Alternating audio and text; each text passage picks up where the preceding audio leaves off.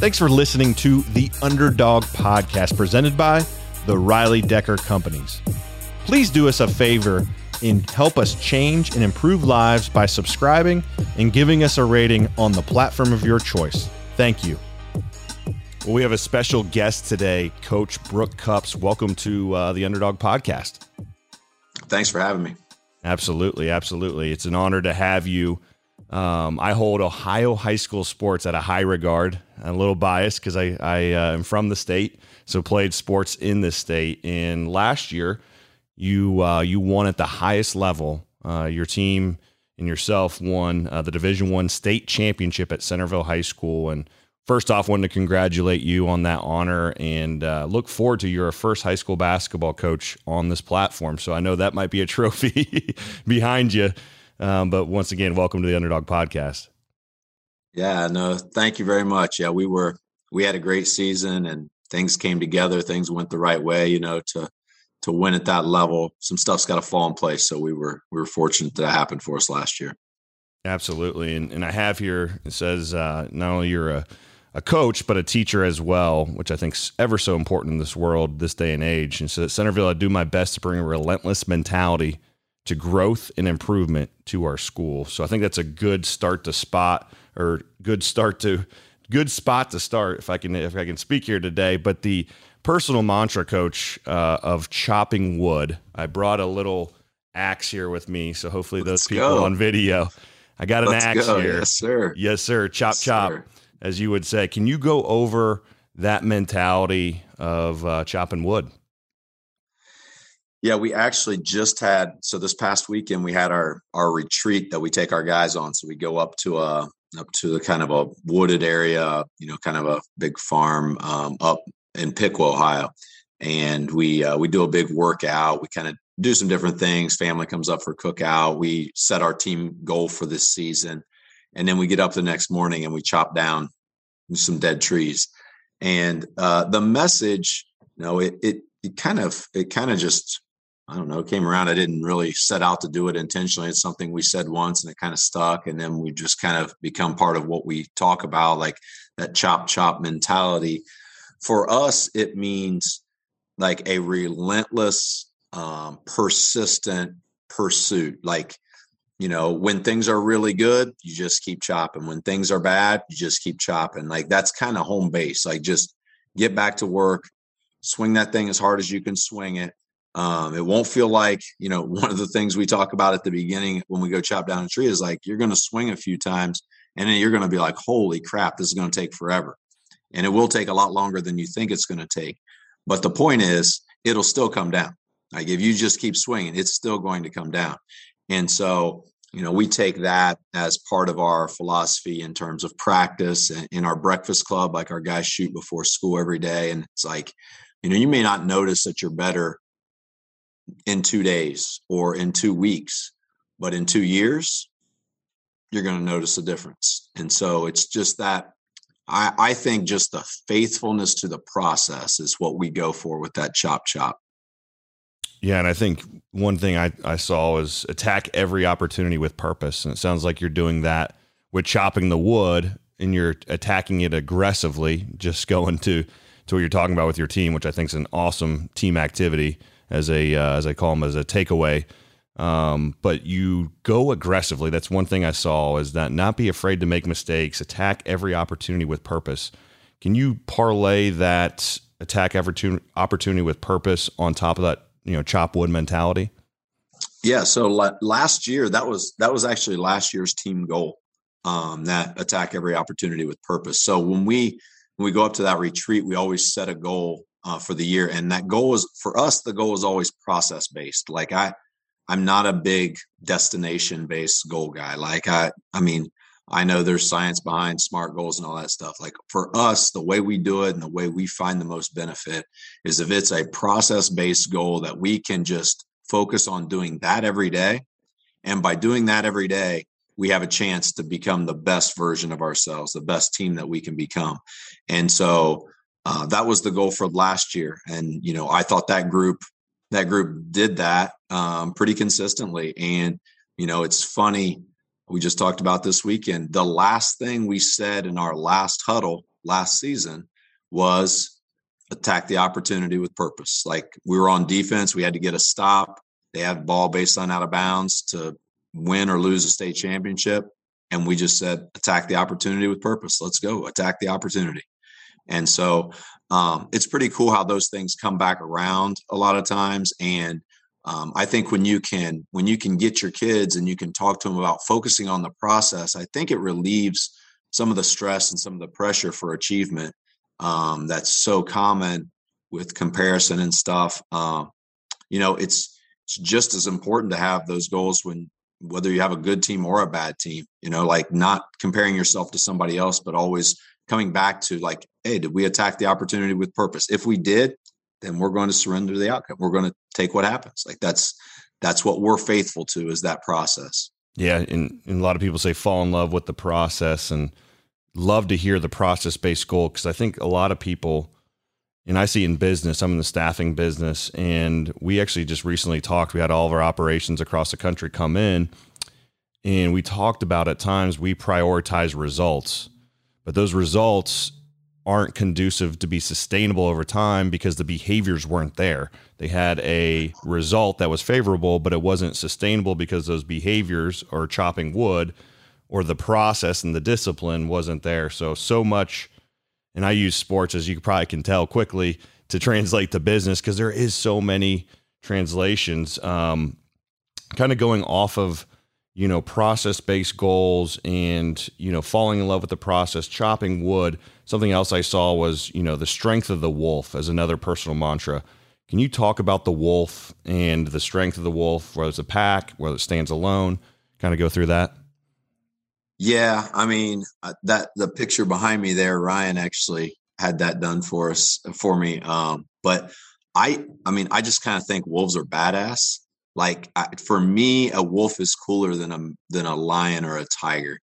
I saw a quote one time where it just said, lions and tigers are cool, but you don't see a wolf in the circus, do you? And so like that always kind of stuck with me. I just think of a wolf. For me, it's a pack animal, right? Like I realized very early in my career, in my life, really, that like I was okay by myself, but I was way better when I was with a team. Way better. And I enjoyed it more. And I felt whole in a group, in a team.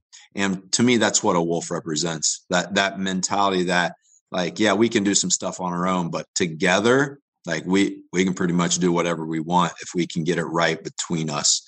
And so, the strength of the pack is the wolf. The strength of the wolf is the pack. That to me is just part of that mindset that, we want to be as unified and as together as we can possibly be. And that for us in our program, that's like always our trump card. Like we're just always going to try to outwork you. And we're always going to try to just be closer and tighter and trust each other more than other people, other teams. Yeah. Something I hadn't heard, which I loved, get touches. And I have seen teams, you watch college basketball or high school basketball, and you see guys, high-fiving when they come out of the game. You see them pick them off charges.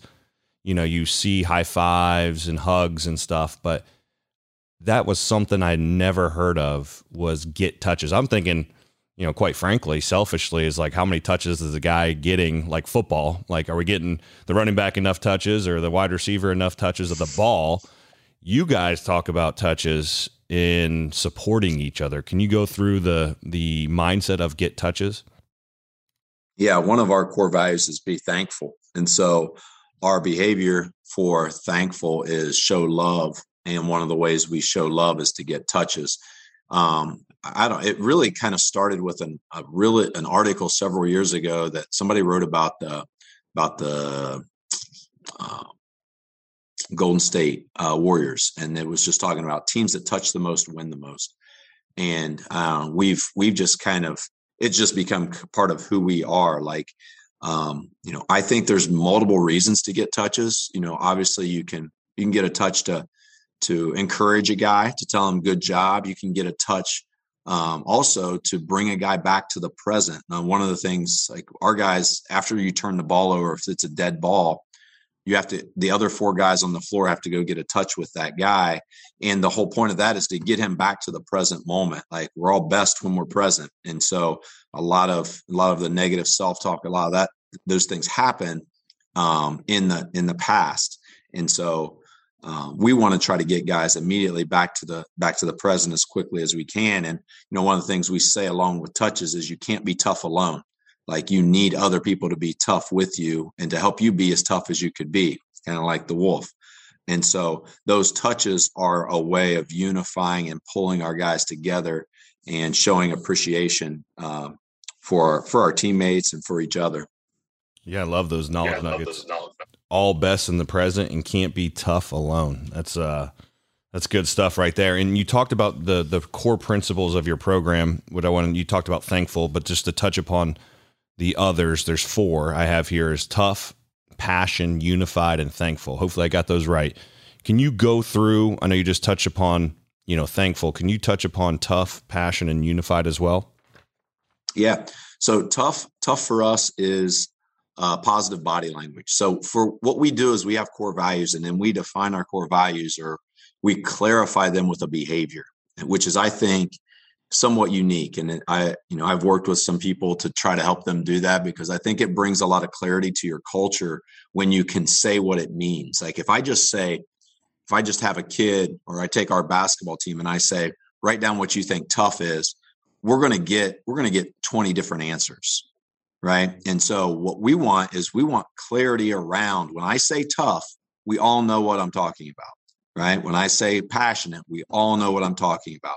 So for us, tough is positive body language. I think every single thing that is ever done that shows toughness begins with positive body language. I've never seen anybody be tough, like moping into the boxing ring, right? Or wherever you're going. Like, I've just never seen it. And so I think that is the initial step. The root cause of toughness is you got to first be like, all right, I'm going after this. Right. Our belief around that is fight ready. So we say that's probably what we say more. We want our guys to have that mentality. Like, we're fight ready. It doesn't matter if you're going into a test, a job interview, 4th quarter, free throw with 2 seconds left. Tough, like, fight ready, attack that moment. Passionate for us is choosing extra work. And so we say stealing inches for that. Extra work is just like, for us, it's, our guys work out in the morning before school. We want to know, like, in practice, how quickly do we get a drill started? How much time do we have between? How fast do we rotate in the weight room? Just maximizing the opportunities that we have. I personally feel everything is all defined in the extra. Like, everybody's going to practice 2 hours a day in high school basketball, right? Everybody's going to go to work from 9 to 5. It's like, what do you do with that time? And what do you do with the time inside and out of that? That's really going to define you, and whether you are really pursuing excellence or you're just accepting mediocrity. So, we want to try to emphasize stealing inches anytime we can. Unified for us is speak and act with urgency. So that one's kind of confused. This is one I have to explain a lot, because people usually think unified would be like touches or something. But for us, unified is really about communication and our willingness to communicate openly and honestly. So when we say speak and act with urgency, we're saying no politics, no guarded, like, just say what needs to be said, and say it with like that you mean it and that it's important. And so one of the things we talk to our guys about, like, the most selfish act, I think, in team sports is walking by a standard that is below what's accepted. And so if I see a guy not touch a line and I watch that and I don't address it because that guy is a 3-time returning varsity player, that is me being selfish. That's what that is. I'm choosing my comfort over what I know is good for the team. I know what's best for the team is for him to be disciplined enough to touch the line. I know that. There's no question. But I choose to not say anything because I want to be comfortable more than I want to uphold the standard of the team. And so from that perspective, our guys get pretty clearly like, okay, I see how it's unified because we're prioritizing our team over my personal feelings. So that's where we are with unified. And then thankful is touches and, showing love.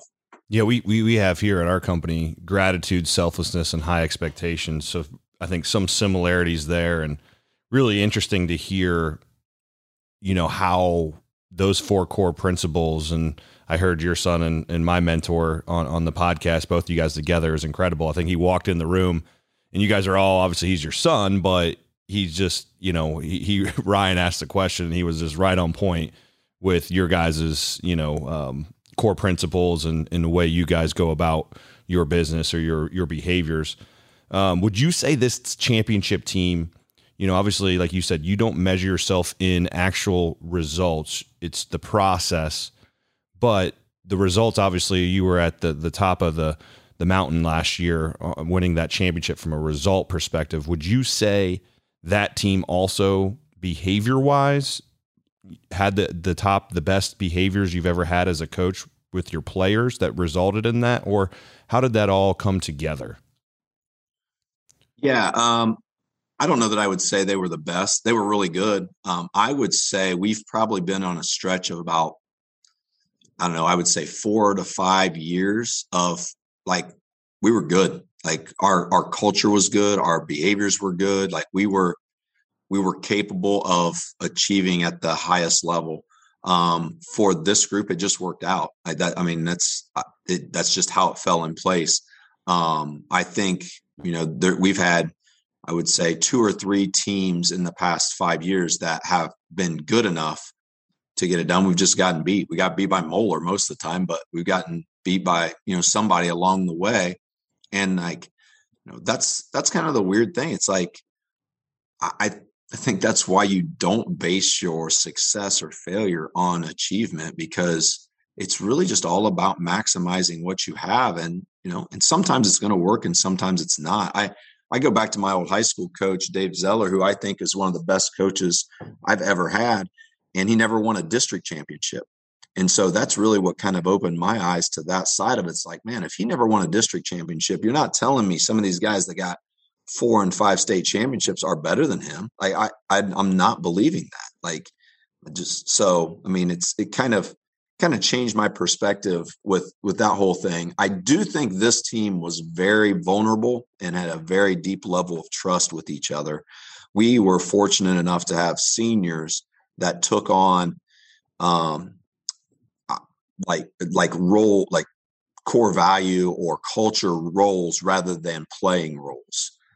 We had 3 or 4 seniors that hardly ever played, but 2 of those guys led the scouting report before every game.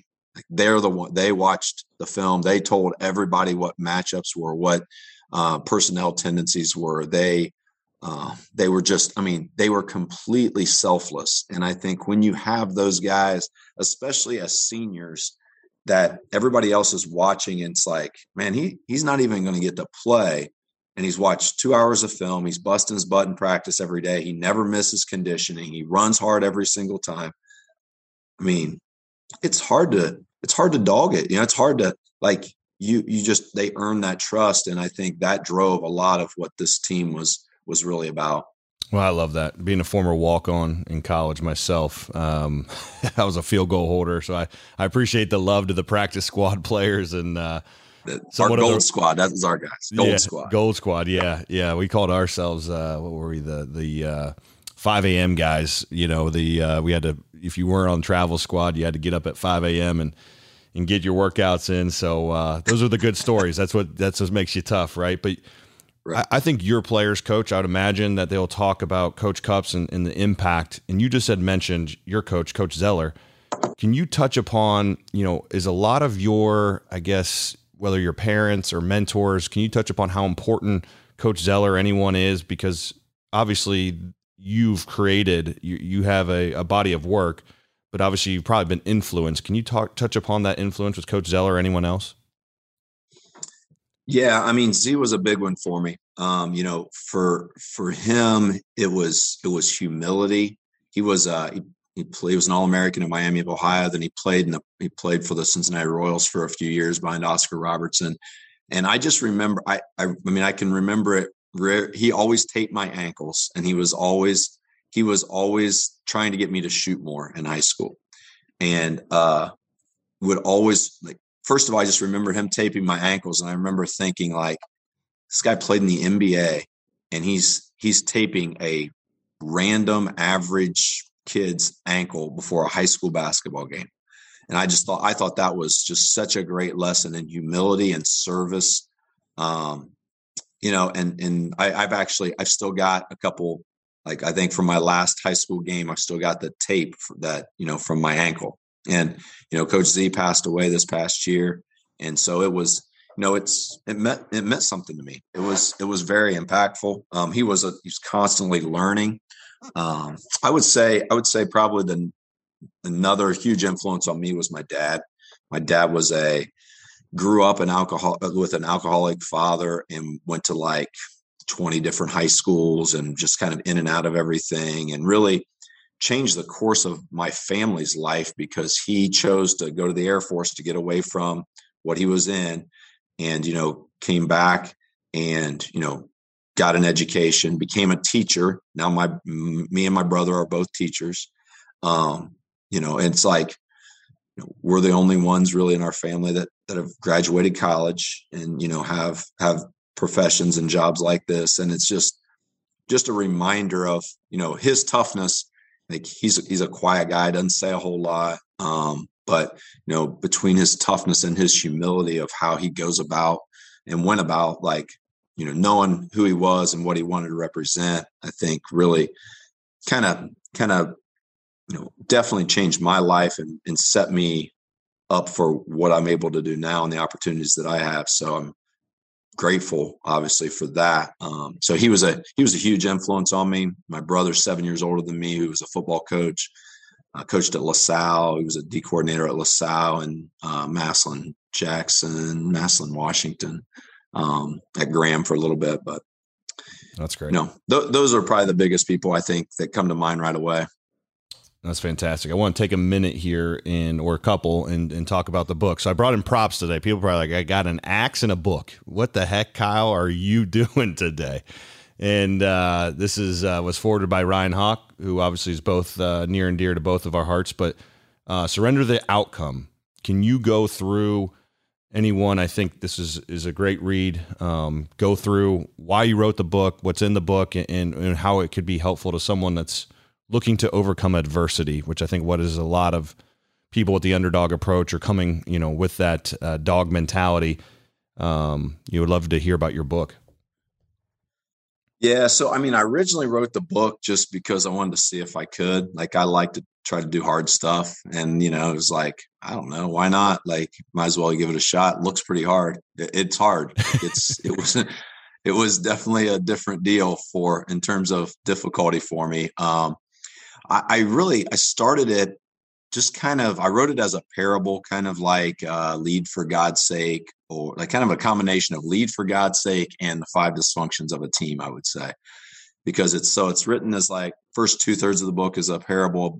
Basically, it's my story of when I started out coaching to kind of where I am now, and how much that's changed. The reason I wrote it is, the reason I wrote it because it's hard. The reason I decided to share it, because I wasn't going to share it. I wrote it and I was like, okay, that's good. I did it. Like, then some people were like, dude, stop being a baby, just publish it. So I was like, fine, like, I'll try to figure out how to publish it. But in the process of doing that, I think my hope is that it can help people suck less than I sucked. Or shorten that curve. I feel like my first 7 years of coaching, I'm embarrassed by the number of kids that I cheated out of what could have been a great high school experience.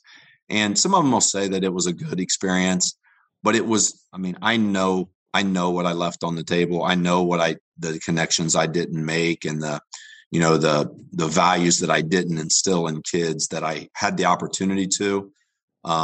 And so it's really that story. And I go through kind of me finding me sucking and then kind of hitting bottom and like, okay, I can't do this like this anymore. And then finding my core values and then coaching through the values, tough, passionate, unified, and thankful. And, how that changed not only how I coach, but how I parent, how I lead. And, and then the end of the book, the last third of it is kind of a how to, like how to find your core values, how to find your behaviors that go with them, how to live intentionally through those values. And, I don't know, hopefully it helps somebody, like I said, be better, faster. Yeah, no, I think living with intention and purpose and focusing, as you mentioned, on the process, being willing to surrender the outcome is extremely powerful. But isn't it amazing? I've seen that too. I'm approaching, I feel like I'm getting old, but I'm headed to 36 years old, but I started this company when I was 22.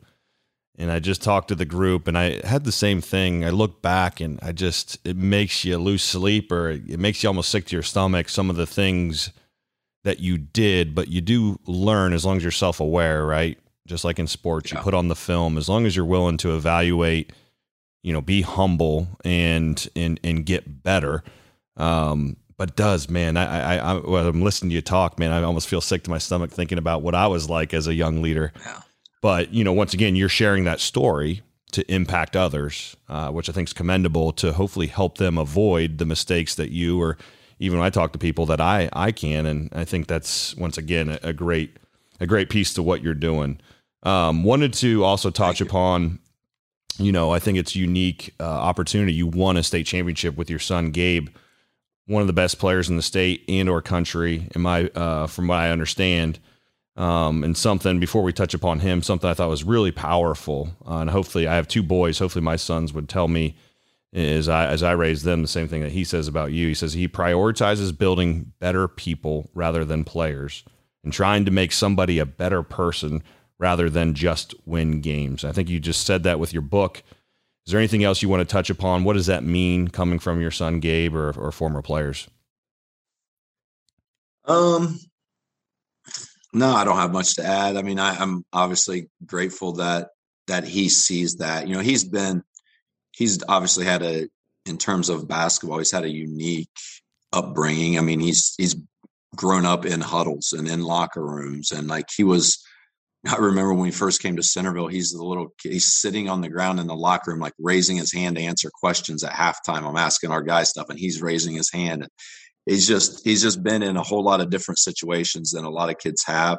And I think he's been able to see, he's seen me. I'm glad he's seen me in the second half of my career and not the first half of my career.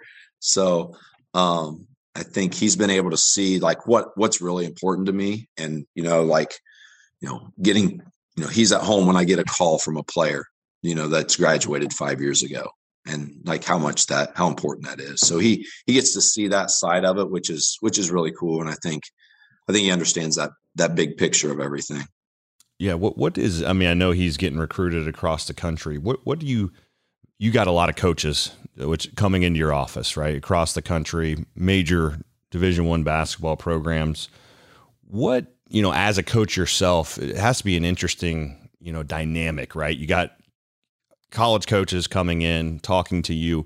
What have you seen through former players or that whole process? I've been fascinated, because I was a player myself, but from your angle as a coach, I talked to Steve Specht at St. X High School from a football perspective.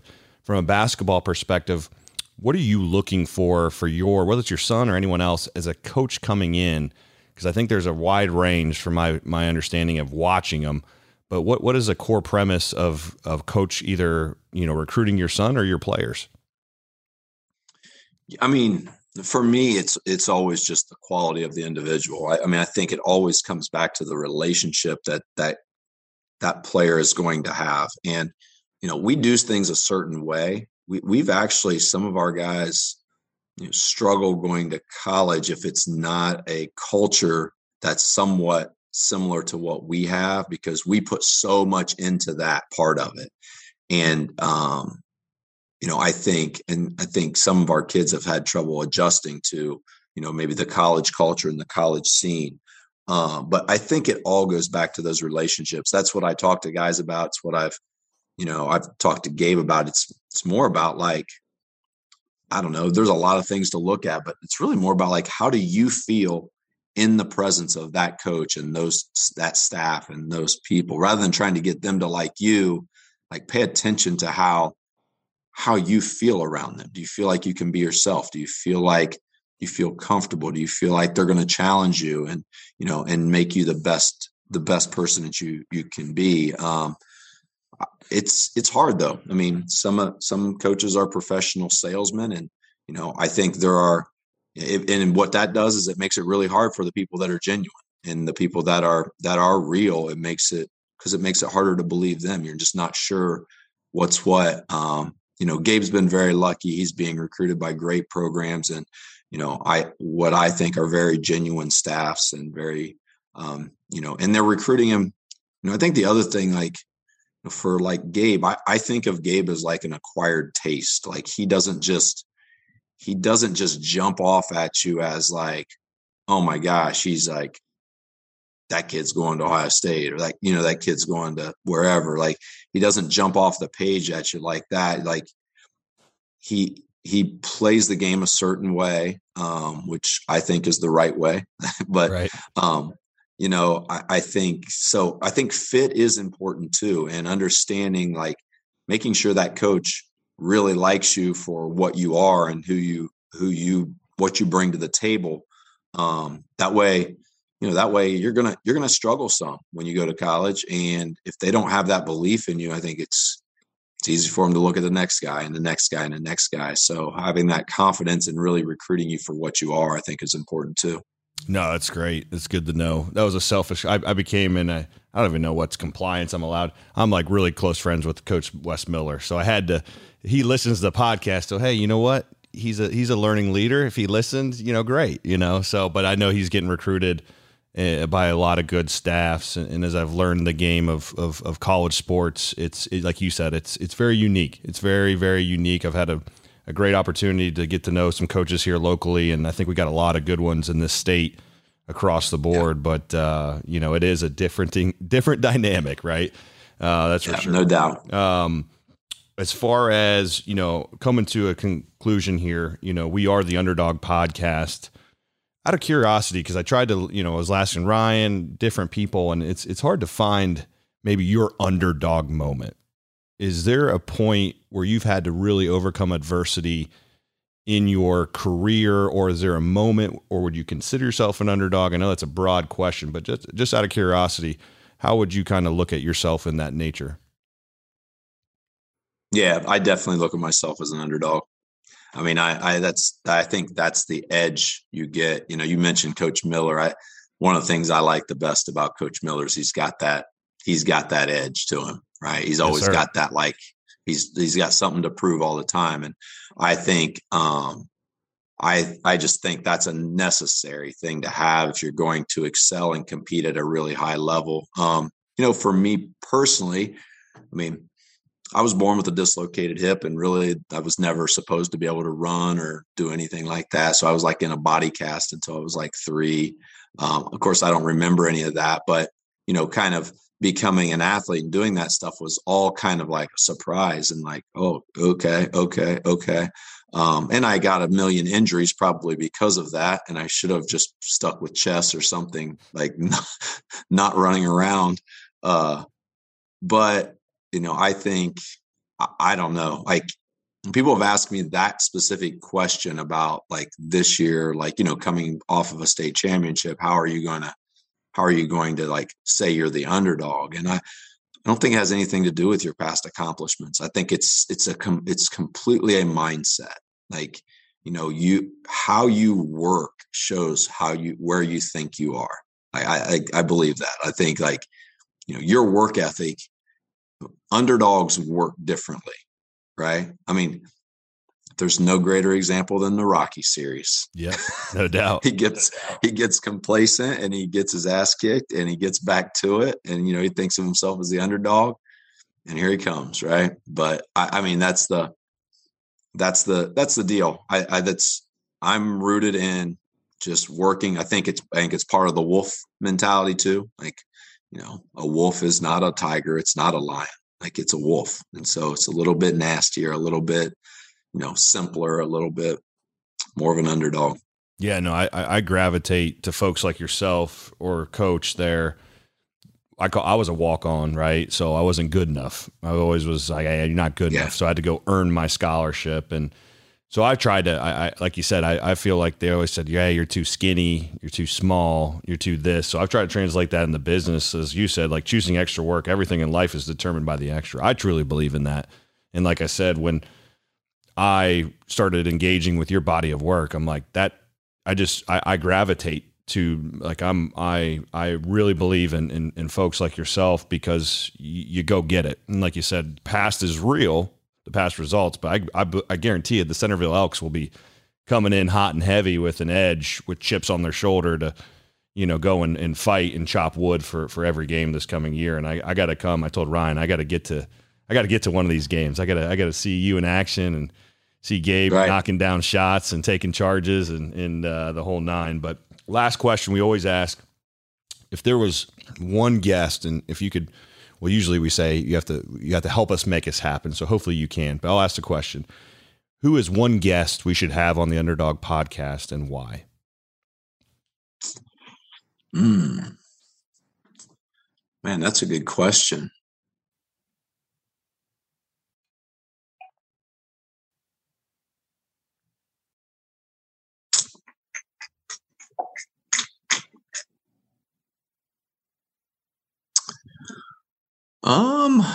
Man, you have to edit out some dead time in this. It's all good. Sometimes the dead time's the best time because people are just you got them hanging on the edge of their seats.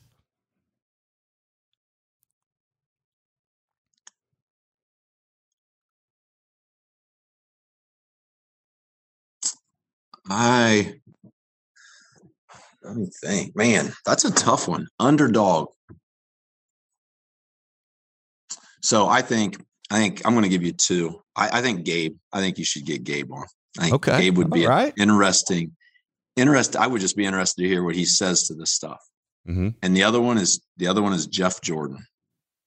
Jeff Jordan is was the wrestling coach at Graham. Won like 28 state championships in a row.